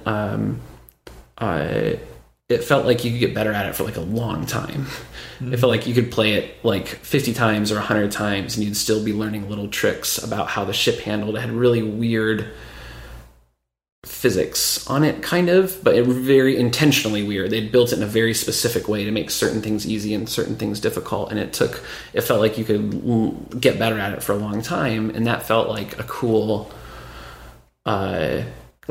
honest way to make a skill-based game or something. Like there was no... What do you mean by honest? There was just above and beyond the elements that I've described, there's nothing else in the game. Uh-huh. Like when you die, it doesn't like roll a dice and see if you can keep playing, or have a big explosion and be like, whoa, new record, you did it, try one more time, I'm sure you'll get farther next time. There's no hidden progressions. There's no... It showed you everything. You die 7 times, the game automatically gets a little easier. Right. There's just nothing in there.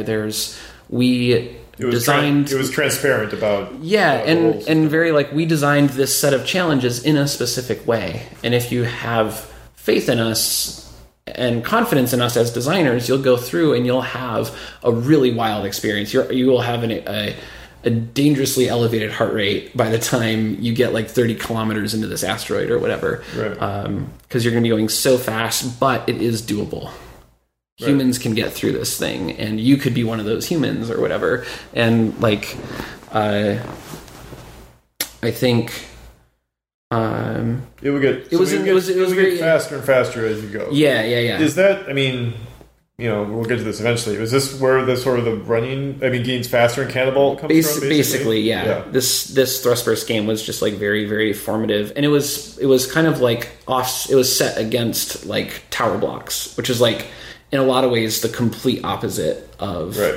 neither of them are really the kind of casual... Like, none of these are like Snood or something like that that would have been popular around the time, or like Bejeweled or anything. But Tower Blocks was like, we have so few moving parts and very, very simple controls, and anyone can pick this up and play this. And then there's ThrustBurst, which is like... If you press the wrong button in the first 5 seconds, you die and the game starts over, and the level's completely different. Yeah. So it's like pre-Dark Souls or something like that. It was just like, it was so rigid and consistent and precise and challenging and all of those things. And so I think both of those games were like floating around as like, these are cool. These are like extremes. These are like outliers. They're exemplary of a bunch of qualities that I like. And I think Gravity Hook was already I think me trying to figure out how to take the ThrustBurst stuff and the tower block stuff. Okay. And like kind of smoosh it together. Right. So like, can you get people having ThrustBurst style freakouts and have that level of transparency and challenge and consistency and all that stuff, but can it be simpler and more accessible and stuff like that? And Gravity Hook was definitely trying to do that a little bit. Right. So very demanding gameplay, but the controls were just like click with a mouse. There's no other anything to it. Okay. So did it matter where you clicked? Was it like... So Gravity Hook is you're at the bottom of a super deep hole, and the game starts with a little haiku or something about a guy stealing some equipment and trying to climb out of this hole. Right. And there are these essentially bombs. The hole is just full of bombs, and you have a grappling hook, and you can grab onto the bombs and fly up to them, but if you... crash into them, then you'll explode. Right. And so the bombs had a kind of an on and off state. When the grappling hook hits them, they turn on and blink bright red. And then the closer you get to them, the more like torque your grappling hook has, and the faster you go. And so the idea is just constantly getting as close to the bomb as you can without quite touching it, and then letting go with the grappling hook and letting your momentum carry you up to a point where you can grapple another bomb. And so the grapple was just clicking on the bombs as you climb up this hole. Okay. And there's only one kind of bomb. Yes. There's no progression. There's no achievements. There's no unlocks. There's no anything. I at some point made a bad sort of high score table out of like a PHP script or something. There was no database or anything, but there was a top 10 high scores online for a little while. And it was endless. It was totally endless, and it was a bad version of endless too, because like it would just get impossible. Like at some point, all I did was make the bombs be farther apart.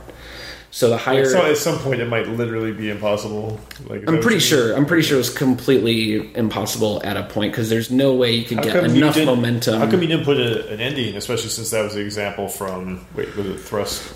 Right. I mean, part of it is like it was going to have an ending, and then I had to start contract work. You ran out of time, which is exactly what happened on Canabalt. Like almost a year later, it was the exact same thing. I was like, this time I'm going to have a cool ending, just like my favorite game, ThrustBurst. And 7 days go by, and I'm just like, nope, guess this one doesn't have an ending either.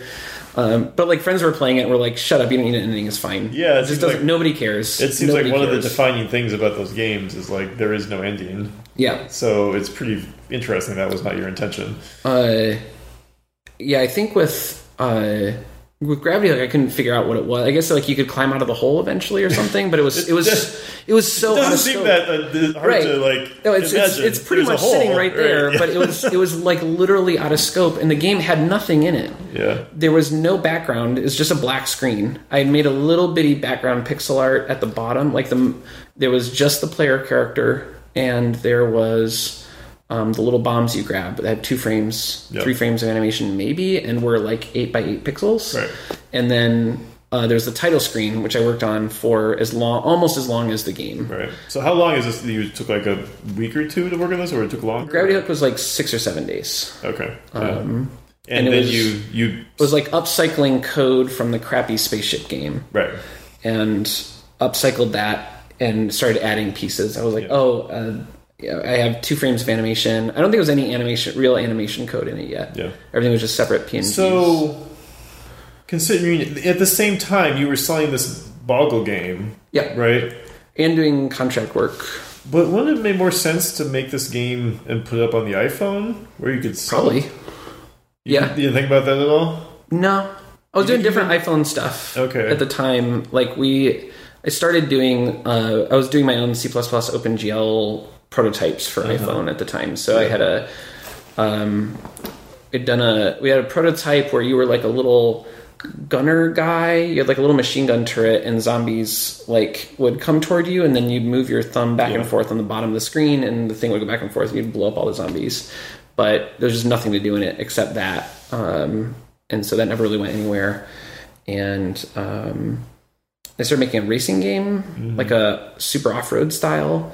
And that was... In Flash? Or in C++ and OpenGL for iPhone. Okay. And that actually got pretty far along. It had a logo, and we had like a track editor, and it could take track collision info and procedurally place all the little racing walls. And I made little low poly cars, so it was like a semi-3D iPhone game, and they could go off jumps. They had like fake height and little shadows and hazards on the course and everything. And we had a cool... I've still never seen people do it, but you played the whole game looking through the middle of a steering wheel. So you could turn the steering wheel on the sides of the phone with your thumbs, and you saw the game inside with the racing going around. Right. That's how you turned your car or whatever. And it felt really cool. I just never finished it. Yeah. So you were thinking about, like, it'd be nice to make an iPhone game. Yeah. Stick up there. So like there was zombie machine gun thing that was my design. There's just nothing to do. And then this like weird super off-road clone, but never figured out like how that was going to be structured or what was going to make it really fun above and beyond. Like this steering wheel thing felt cool. And I like making little teeny tiny cars. Yeah. And then basically got really frustrated because like we weren't getting any new games done, and then made Canabalt. Basically, which is going back to gravity hook ideas. It was just like I'm like these iPhone games are getting too big. All the ideas are too big, and we work on them for months, and nobody's able to play them or have fun. I'm just like every time somebody's like, "What are you making now?" and I'd be like, "Well, here," and they'd go, "Well, what else does it do?" And like just nobody liked. I didn't like what we were making, and nobody else did either. So how come you were making these bigger projects? Like, how did you end up in this situation? Like, you felt like you understood you shouldn't be making these big, long projects. This is everything. I think I thought they were small. Yeah. I think I thought they were small, and then they would just get. I was just like, oh yeah, we'll just make a racing game, and just with no consideration at all that like that's not super easy to do actually. Yep. And yeah, it was just. I don't think there was any.